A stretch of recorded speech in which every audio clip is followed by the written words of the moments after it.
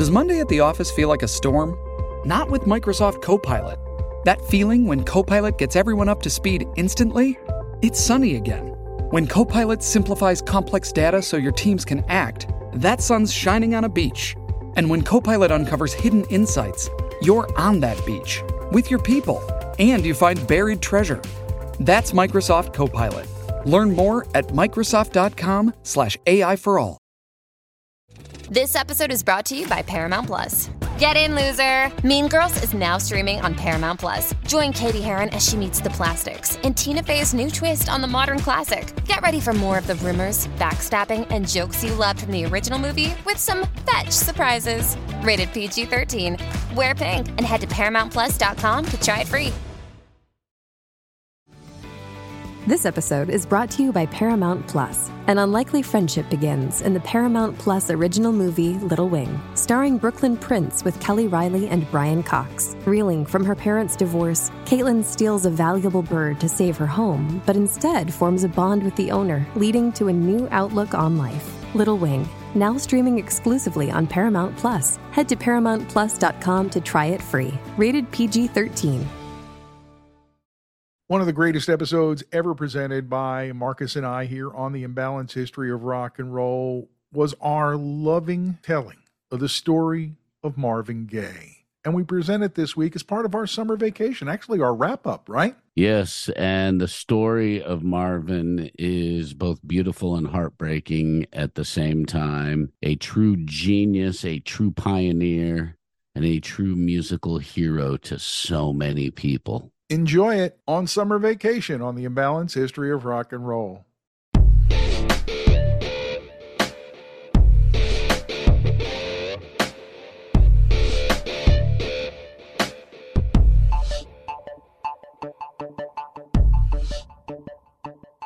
Hey, Marcus. What's going on, Ray? It's the episode we've been talking about since before we were a podcast even. This is true. This is one of the episodes that we've been most excited to do. I'm like grinning ear to ear right now. He is. And that's because this is the episode about the one and only sweet Marvin Gaye on the Imbalanced History of Rock and Roll. Let's get it on, Ray. I'm ready, man. I'm so excited to talk about Marvin. Just the music, the energy, the voice, the charisma, the chaos. It's like this one big explosive ball of beautiful, insane magic. I know you've been waiting a while to put that all out there, and I feel you, my brother.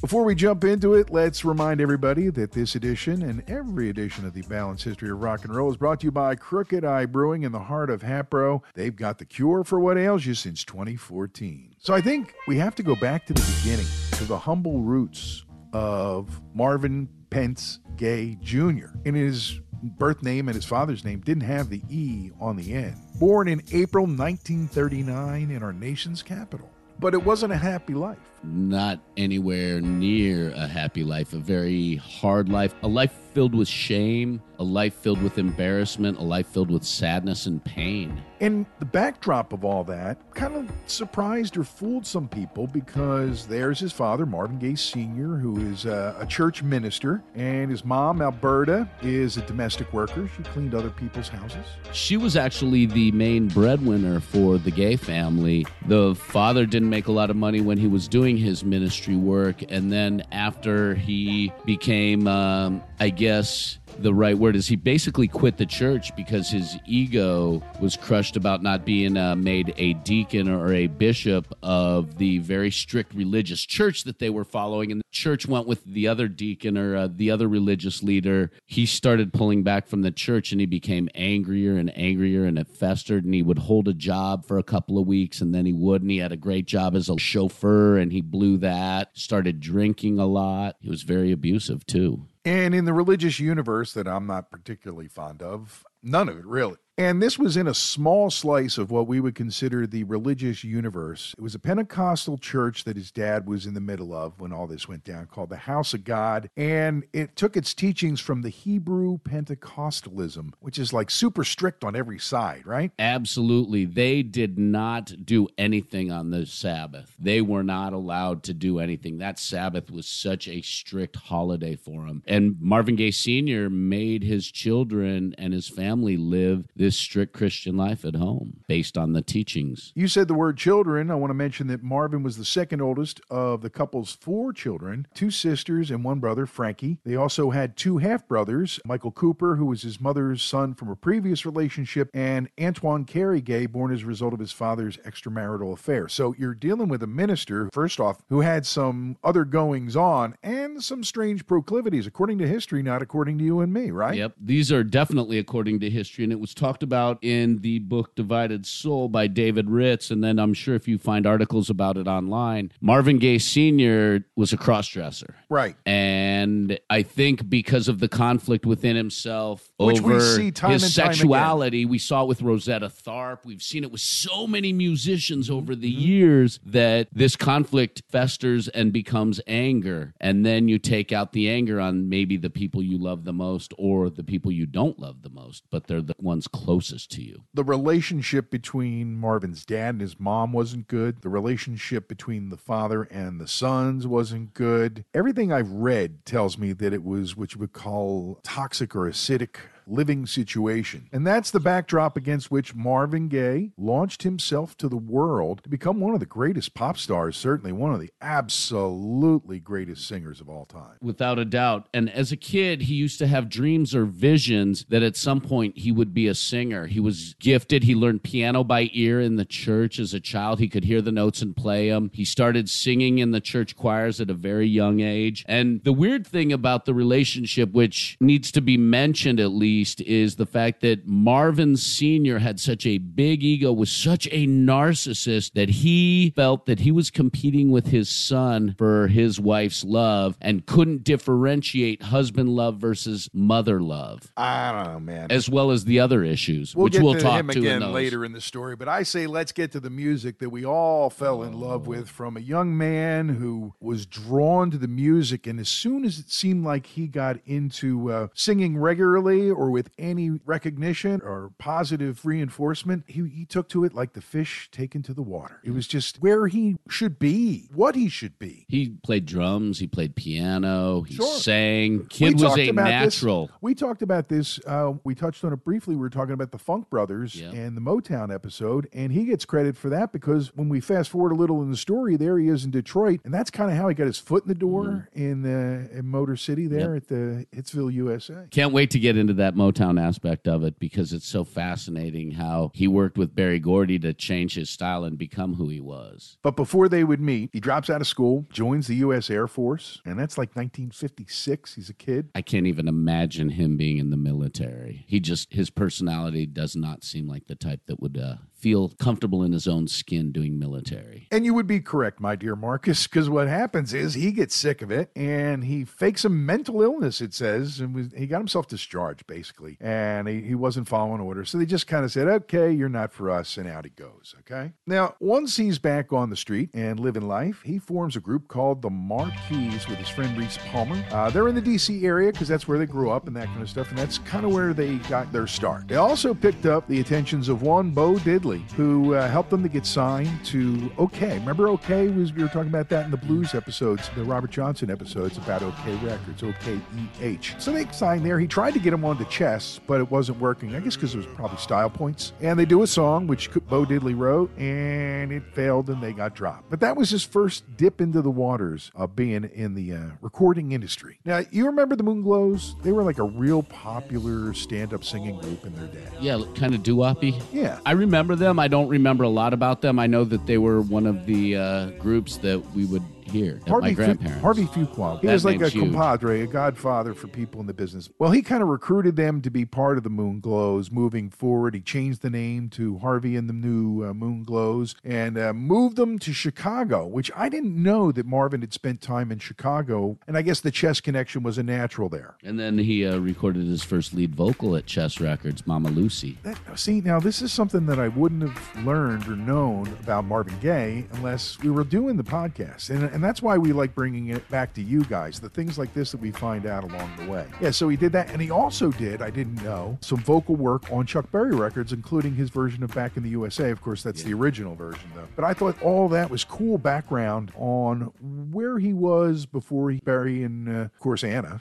And that's a whole other part of the story here on the Imbalanced History of Rock and Roll. I wonder if there are any other songs during that time period that he sang background vocals on that we don't know about, that nobody knows about, that are probably just songs in the Chess catalog that he did vocals on during that time period that just weren't recorded. I'm going to go find that database. That's something we could do a podcast about. Just all the We have to do musicians who Chess played records, what yeah. on who played what on what for Chess Records. That would be fun. A lot of digging. It took us a year, but we finally got to do the Marvin Gaye episode that we've been talking since our first sit down. So maybe that one will happen in the second year here on the Imbalanced History of Rock and Roll. Oh, did we mention that this is the first podcast of our second full year? No. How about that? That's awesome. I'm more interested in talking about Marvin. Me too. So the group breaks up, and then there it is. The Motor City. He moves to Detroit. He signed with a label called Tri-Fi Records that I never heard of. I played some drums because he was a good drummer too. And he was playing at a Christmas party at Berry Gordy's house. And that's where they met. That's where, I don't know if you met Anna that night, but that's where they met, and that's how they connected. And the story of Berry Gordy working with Marvin Gaye to change him from a jazz singer to a soul singer is absolutely wonderful. Barry Gordy touches on it in the Motown He took documentary. what Marvin was doing and saying, okay, I got what you got. Good melody, da-da-da-da-da. But try this, try that. And like do these like vocal inflections that he could crush. And that was Gordy's strength from a songwriting perspective, I think. Being able to be part producer even when he was writing. Adding those little vocal fills and knowing where to put the vocal fills to keep the beat going, to keep you moving your feet and tapping your toes. And that was Barry's strength. And to be able to convert a guy who wanted to be the Frank Sinatra of Detroit into this unbelievable singer. And that was about to change any minute, because as soon as Berry got his eyes and ears on Marvin Gaye, he knew that he wanted him for his labels. So he worked out a deal with Harvey, and Harvey didn't want to give up the whole piece that he had, so he kept a little piece for himself. Smart move by him. I would say yes. That's vision. And that's how he got over to Motown, and he got signed to Tamla, actually, and that's where he began his long, unbelievably successful run on Tamla Records with the Motown family. He wrote some magnificent songs during his time at Motown.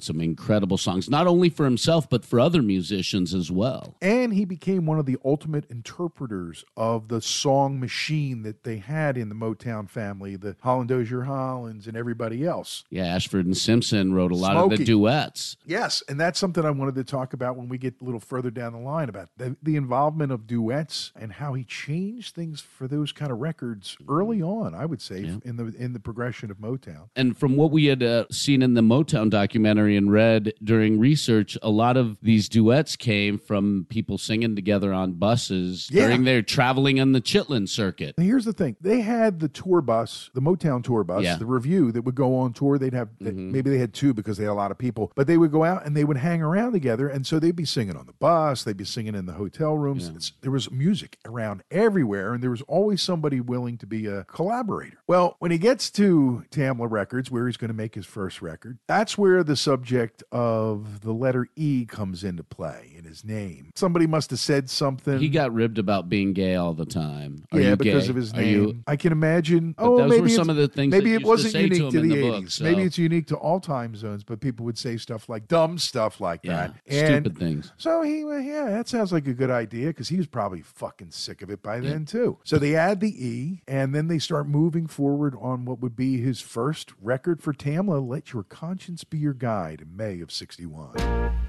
Let your conscience be your guide. Yes, as far as the E in the name, another reason why is because he was so ashamed of his father, and there were a lot of questions about his father's quirks too, so he wanted That's why to it was such a further sore spot. separate him. He knew where he was coming from, but he wasn't so sure about his father, and so it irked him more than it might others. And for as much as he despised his father, and for as much as he was embarrassed and shamed by his father, he still did everything he could to protect him because of his deep, deep belief in Jesus and the Lord. And that was Marvin Jr. Yeah. And that conflict tore him apart forever. I think it did at times because he saw things from the man who instilled that in him that weren't in keeping with the teachings. And we'll just leave it there because we could do a whole podcast about religion and its effect in this world, but I don't think people would like us very much. That's not a podcast for this. This is rock and roll. So we're going down the road here, and he hits with the solo single with his first album too, The Soulful Moods of Marvin Gaye, follows shortly after that. It doesn't go so well. So he's doing some session work too for the Miracles and the Marvelettes, and worked with Jimmy Reed for $5, which would have been $43 whole dollars. He got paid for that session with $2019. They says here on that. So he's doing stuff like that because so far it's not going so well. But he keeps at it, keeps his nose to the grindstone, keeps writing songs, keeps playing with people. Writing songs, yes. That seems to be like the thing inside the whole Motown Hitsville circle. You know, writing songs. Somebody's writing a song. Hey, I heard someone's down the hall writing a song. Somebody's running in and helping to add. All the time. It's like it was happening all around them. While it had this factory atmosphere, it didn't have a factory vibe because people were working together, not really competing. They wanted to write the best songs possible. You got to look at the whole social strata and change that was going on for real in Black America in those years, 1961, 62. They were the things were happening. They weren't like talking about it down the line. Things were happening. And that's what they kind of plugged into as far as the energy with Motown. So in 62, he finally gets a hit. Co-writes the Marvelettes hit Beechwood 4, 5, 7, 8, 9, and follows that up with a solo hit on Stubborn Kind of Fellow, released in September of 62. And that gets up to number 8 on the R&B chart and actually gets in the top 50 on the Billboard Hot 100 too. That's pretty good for a new kid. I can only imagine not the competition, but the fact that Motown was putting out so much music, it was probably somewhat of a challenge sometimes for these artists to break through as new artists because you had so many songs and so many musicians like the Temptations and bands like that releasing songs as well. If you weren't the priority, it probably was a harder time to get those songs. But the thing is, because remember the argument in the Motown, the Hitsville special where Smokey and Barry are arguing about who recorded Grapevine first? Yeah. They had to call the person who was like their right-hand lady at Motown to get the answer. I believe $100 exchanged hands over that. And the thing is, the songs were done, but that didn't mean that they couldn't be redone by another artist. That's the difference between the era of the early 60s, mid-60s, and say later in the 70s. Well, with I Heard It Through the Grapevine, they did it with Marvin, but they didn't release it until after it maxed out for Gladys Knight and the Pips.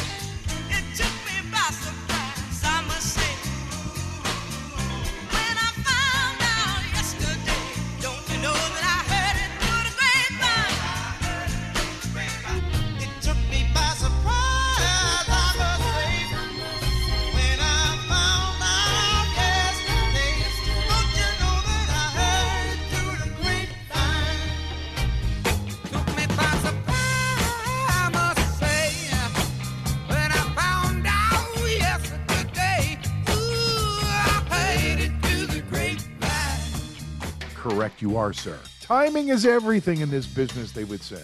We've discussed this in previous episodes where sometimes labels would release 2 or 3 different versions of a song. Like in 2 years, they would do it 6 months apart, 8 months apart after they've risen, peaked, and dropped, and then have somebody else do it. You know what that proves to me, or one of my theories proves, is that a good song or a great song is evergreen and can be redone that way. And it's been proven through the years. You look at some of the songs that have dozens or hundreds of versions of them, like Yesterday or something like that by the Beatles. So Louie. There's a million examples because people like to make their own music out of a song they love. And that's what we're talking about with Marvin Gaye, songs that we love. After they do the review, that's when he starts doing the duets with Kim Weston. It Takes Two. Oh, what a great song. I was listening to that on the way up. It Takes Two, baby. It takes two.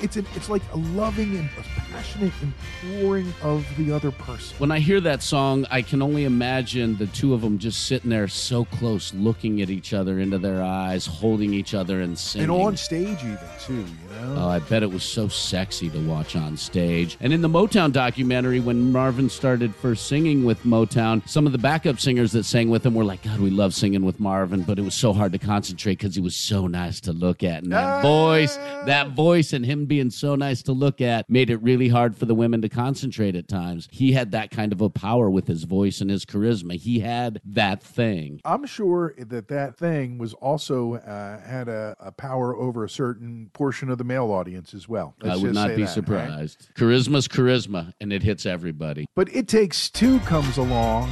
Just take two.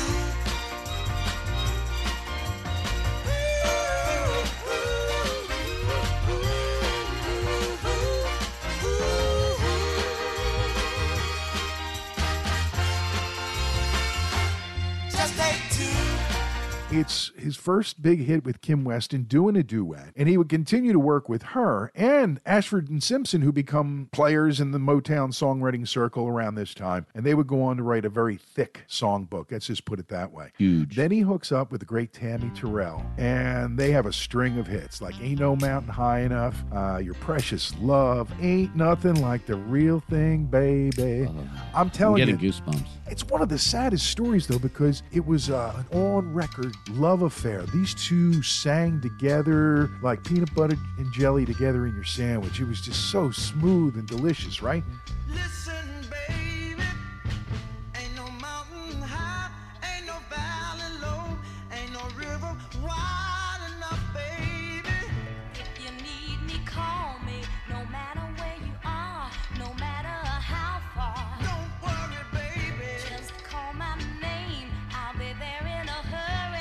You don't have to worry, 'cause baby, there ain't no mountain high enough, ain't no valley low enough, ain't no river wide enough to keep me from getting to you, baby. And then she takes ill on stage, collapses in Marvin's arms in 1967, October of 67. Can't even imagine. It's like that scene from Moulin Rouge. You ever see the scene where she collapses in collapses in Moulin Rouge? It immediately comes to mind, right? Diagnosis isn't good. It's brain cancer, malignant tumor, and I guess it was a year and a half, 2 years later, she would pass away from that. And it ended her performing career. But think about the moments that those two shared at the mic, on stage or in a studio. Pretty special stuff in the history of rock and roll. Did those two stay platonic, or did they sort of breach that line, and because they had that special mojo, they did it? I don't know. Maybe the book you were showing me earlier will give us more of a guide into that, or a look into that, when we can catch up on an update, maybe. Tell people about the book you've been reading. The book is Divided Soul, The Life of Marvin Gaye. It's by an author named David Ritz, who has also written biographies on people like Aretha Franklin. He also co-wrote Sexual Healing with Marvin Gaye when Marvin Gaye was in exile in Belgium, writing music and recording music, but dealing with his financial issues, which we'll talk about. And the numbers are absolutely insane, if I'm not mistaken, Ray. The IRS numbers. It's kind of crazy, Marcus, and we'll get to that in the second half of this week's episode of the Imbalanced History of Rock and Roll. Time to stop up and have a cold one with Crooked Eye. Summertime is here, and it's time to get in and spend some time with your friends at Crooked Eye Brewery in the heart of Hatboro. They're right there, just off York Road on Montgomery Avenue. And what goes on in the summertime, Marcus, you know, you've been there when the doors are up and the windows are open.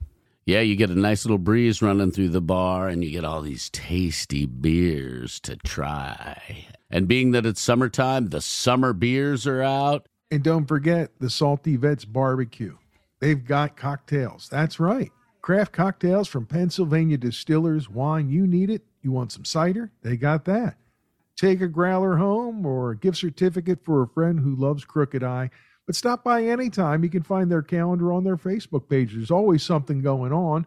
Of course, the Crooked Eye Band's there the second Saturday of every month. Come out and have a brew and make a new friend, because that's part of what goes on when you visit Crooked Eye Brewery. Pouring the cure for what ails you since 2014. Well, we're into the active part of the year, and that means more walking with golf and just doing walks for me. And already my Boldfoot socks have come into play. The new ones I just got in the French Quarter in New Orleans on a vacation, Marcus, where I walked over 25 miles over the course of 5 days. That's awesome. And you didn't have stinky, muggy New Orleans sweaty feet, did you? No, my feet were dry. In fact, I couldn't feel them at all. It was wonderful. Hey, man, I've been wearing the socks quite a bit as well. The weather's getting nicer, and I'm spending more time on my bike. I'm spending more time walking with my wife and my son. And a lot of times I'm wearing my Boldfoot socks, and when I'm doing longer rides, the Boldfoot socks do wonders in wicking the sweat off my feet so they're not as stinky after a ride and not as mushy, and I like that. Swampy feet, bad. Boldfoot, good. Check them out at boldfoot.com. Always a neat pair of socks. Anything you can want, any size, any style. You can find them at boldfoot.com. And don't forget, they give back to veterans charities for every pair they sell. Boldfoot socks are American grown, American sewn. They're your feet. Be bold. Hey, Pantheon listeners, Christian Swain here. You caught me just finishing up some editing on Getting Real with John and Beth. I want to share my first experience with Factor meals for you. I think you'll find this interesting because I bet the same thing happens to you. I had just received my first shipment from Factor Meals the other day, and I was excited to try one of the prepared restaurant quality meals for myself. Anyway, I was working away and noticed it was very late, and it was my night to make dinner. I jumped up and headed to the kitchen, went to grab the ingredients for the dish I was going to make, and realized I was missing a prime ingredient. Well, I could make a run to the store, or I could make one of my new Factor meals. Actually, the choice was easy. I grabbed a cavatappi, an Italian-style pork ragu with garlic broccoli, heated the oven per instructions, and minutes later was enjoying a very delicious, nutritious, and dietitian-approved meal. It really was everything Factor Meals said it would be. No prep, no mess meals. Factor Meals are 100% ready to heat and eat. Take it from me and head to factormeals.com/Pantheon50 and use the code Pantheon50 to get 50% off. That's factormeals.com/Pantheon50 and use the code Pantheon50 to get 50% off.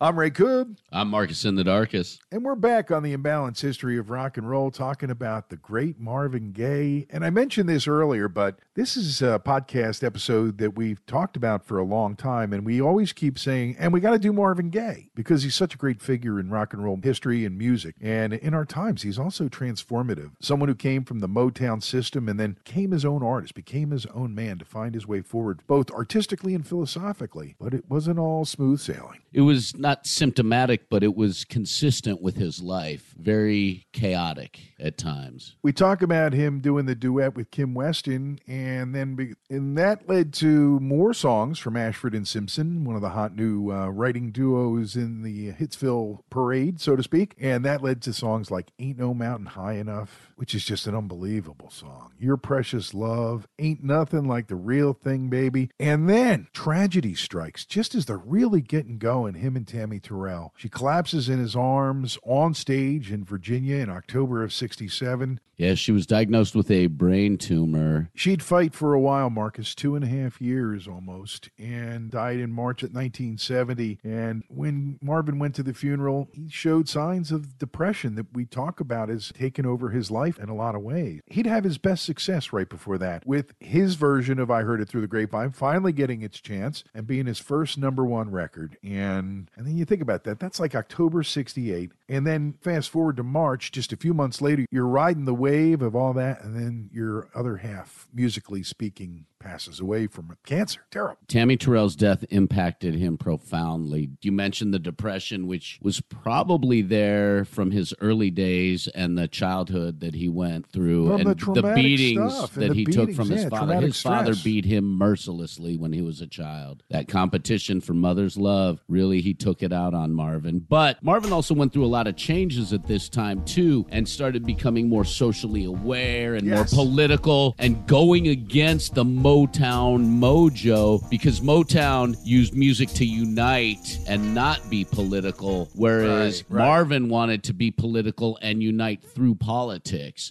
So there was a similarity, yet a major difference in philosophies. Yet the idea for his landmark song, What's Going On, comes from another member of the Motown family. According to legend, Obie Benson from the Four Tops witnessed the riots in Berkeley, the anti-war riots. And he must have said something describing it to everybody else and said, what's going on? It clicked with Marvin. And like you said, when Barry heard the song, he thought it was too political for us. And he said, Marvin said he was going on strike until the label released the song. And he did. Yeah, and he even, this is the funny part of the story. Somewhere in there, maybe this is why, he reached out to the Detroit Lions to see if there was a spot for him on the team, because he was trying to show them that I'm serious about this, Barry. And he tried out for the Detroit Lions. And eventually, well, he must have won the strike. That's all I'm going to say, buddy, because it does come out, and it goes to number one on the R&B charts right away, stays there for a while, and he ends up getting on the Cashbox Pop chart, and it goes to number one for a week there, and number two on the Hot 100. This is big doing, selling 2 million copies of his version of I Heard It Through the Grapevine,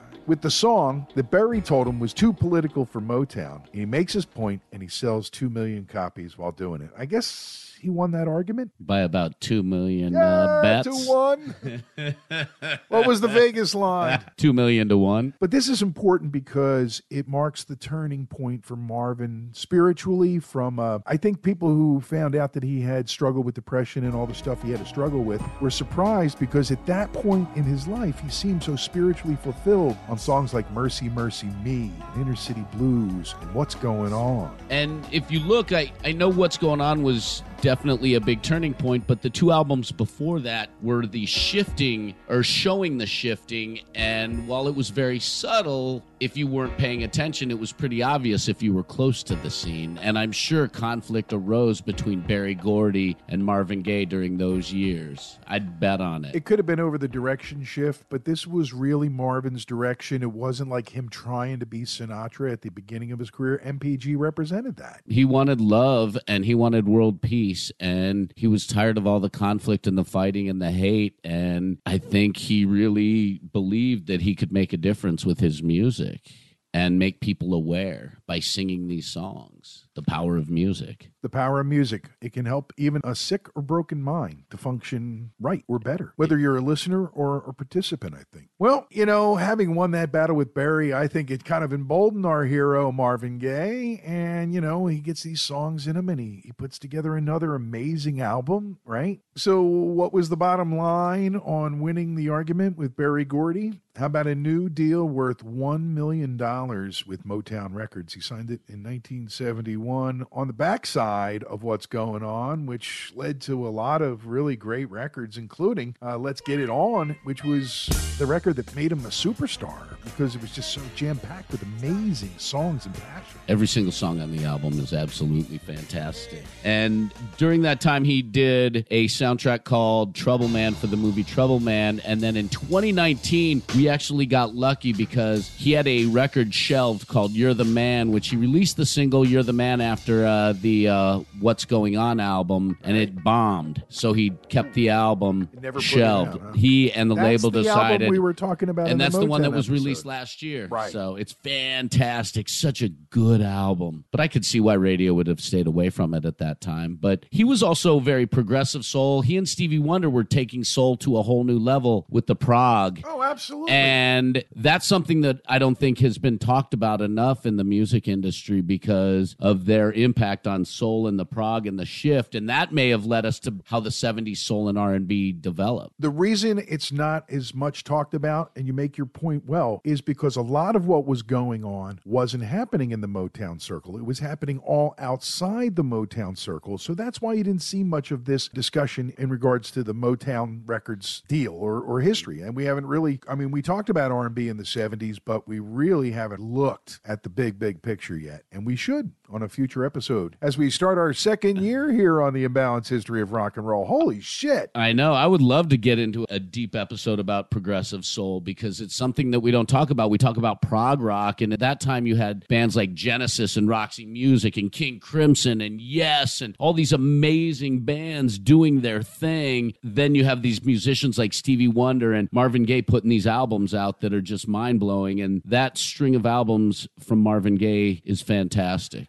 And it's just the artist becoming themselves. It's them growing and maturing. Yep. And in this case, maturing with a fresh sound. And that's what Stevie did too. And I'm sure we'll discuss that more when we have a Stevie Wonder episode here on the Imbalanced History of Rock and Roll. So everything's looking great. Everybody should be happy and everybody should be unified and moving together, but not so fast, man. You know, after signing $1 million deal, making $100,000 a night sometimes for performances and all that, Berry Gordy and Marvin Gaye finally came to loggerheads and parted ways over music. Really, right? I can't believe that conflict built up so badly that they ended up splitting. They'd already had a strike between them when he refused to put out the record, right? Yeah. But now Marvin's keeping the record to himself. And the way I understand it is somebody either was sent to or decided that they were going to liberate the tape and give it to Berry Gordy. So the tape gets in Motown's hands and they do what they think they should do to it. And I guess we're talking probably about the 16 or 24 track master tape. And Marvin just loses it. You took his unfinished album and just finished it up yourself and released it. It's like turning Phil Spector loose on Let It Be. Just not right. You don't have anything to say about that? I don't know what to say about that. I figured you would have a shitload to say about that. No, I really don't have much to say about that. Well, around the same time, Marcus, we started seeing the tax problem that we were discussing earlier come into play, and he went on a tour of Europe and stayed there, moved into London, and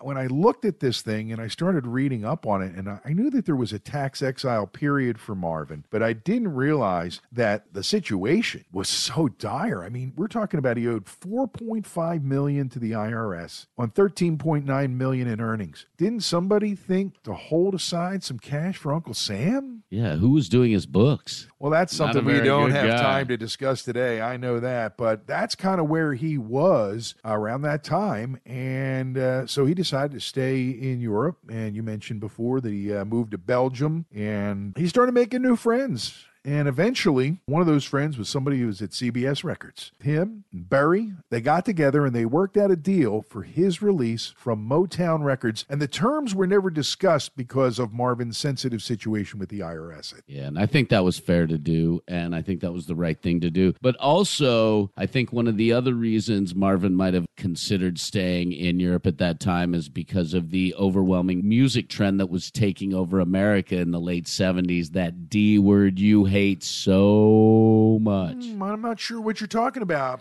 Rick Dees did a song about a duck that likes to... Disco. Well, it didn't stop him from getting in the studio and doing his album Midnight Love. And he does the whole sessions and gets it all out. And of course, it's got great songs on it. He, biggest hit of all time. Yeah, his biggest hit of all time, Sexual Healing. It's still high up on this list over here that I have, which I wanted to bring up. This is only the top 20 songs, according to how he performed on Billboard, right? Mm-hmm. It Takes Two, which we mentioned with him and Kim Weston, was really him stepping it up in the duets department. A duet with Diana Ross on You're a Special Part of Me. Was that the last song he recorded? One of the them, last yes. songs? That was, the duets album with her was the last duets album that he did for Motown, and then there was some other recordings, but yeah, pretty much. And then in this list, I think it's the only duet with Tammy Terrell, Moonglow's song, right? If I Could Build My World Around You, going back to Harvey Fuqua.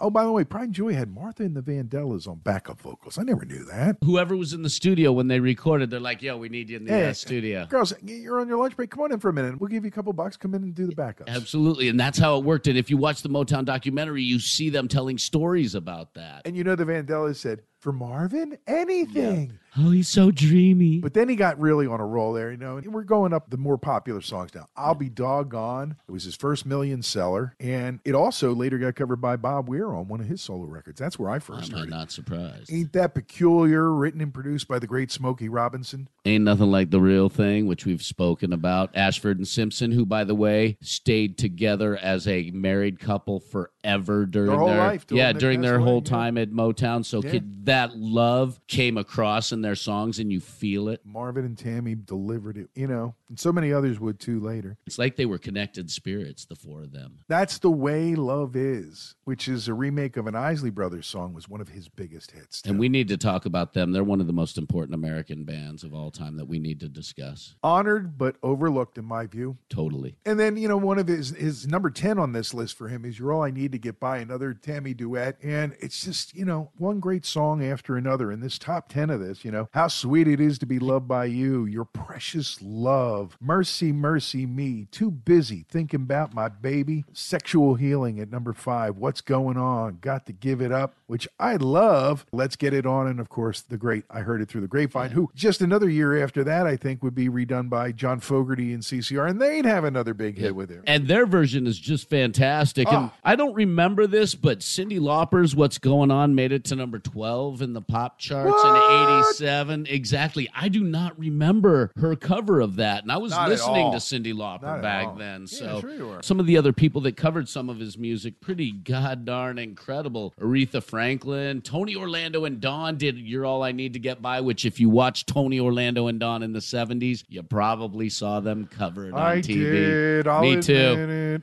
Because I always wanted to see him do Tie a Yellow Ribbon. I like the comedy sketches. My dad liked the music. I didn't get the comedy sketches. I was too young. I wanted to see Tony Orlando and Dawn tie a yellow ribbon. Oh, I wanted to see Dawn. All right. Never mind. Back to Marvin. You think that everything would be, you know, coming up positive and rosy for him. And yet during this time, you know, he stopped doing drugs so much, I guess, when he was in Europe, and he seemed to be doing better. Comes back to the States. And by then, the whole family has moved into a house that Marvin had bought for his folks in Los Angeles, you know, and that's where the trouble starts. Well, he wanted to take care of his mother. He was always super close to his mother, even though his relationship with his father was so horrible, but he was close to the rest of the family. And sometimes it's hard for that to outbalance the bad, because face it, you know how heavy the energy of darkness and evil can be in people's lives, whether it's just somebody you know or somebody who's close to you makes it even worse. And they had beyond oil and water relationship. These two just never got along. And one of the things that is the seed of what happened on April 1st, 1984, was the understanding from Marvin Gaye Sr. that if any of his children should ever raise a hand to him, that they should expect to die. yeah, he was the don't you dare raise a hand to your father, I will kill you dad. He really was. And with his own projections of his own insecurities because of being a cross-dresser and whatever else. You said something about that whole thing that Marv's mother said. They asked her all about this. Yeah, David Ritz asked in the book Marvin's mother if she thought that Marvin Sr. was homosexual. And she said, I don't know what to think. I don't know. And he asked Marvin, too. And Marvin said, I don't even want to think about it. I refuse to think about it. I'm not going to think about it. But he didn't understand as a kid why his father would dress in women's clothes, other than the fact that he liked the softness of them. That's all he knew. And so there's things like that a kid has to rectify in their head. Beatings that his father dished out to keep everybody in line with him. Brutal. Could have been a big part of what first makes somebody say enough already and stand up to him. And one of the things that young Marvin would not abide by was his father raising a hand to his mother. Yep. And that's that whole father, mother, son triangle thing you were talking about earlier. It's kind of weird that it should be that kind of an issue, but there it is. And that's kind of where the whole thing started the night that Marvin got shot. But there were some events leading up to it that are pretty crazy. Before that event happened, Marvin tried to commit suicide by jumping out of a speeding car and only hurt his legs. That Christmas before he was shot, he bought his dad a .38 Smith & Wesson for self-protection, which maybe was necessary, but the fact is that it's kind of foreshadowing. And if you're doing a movie script, could you write it any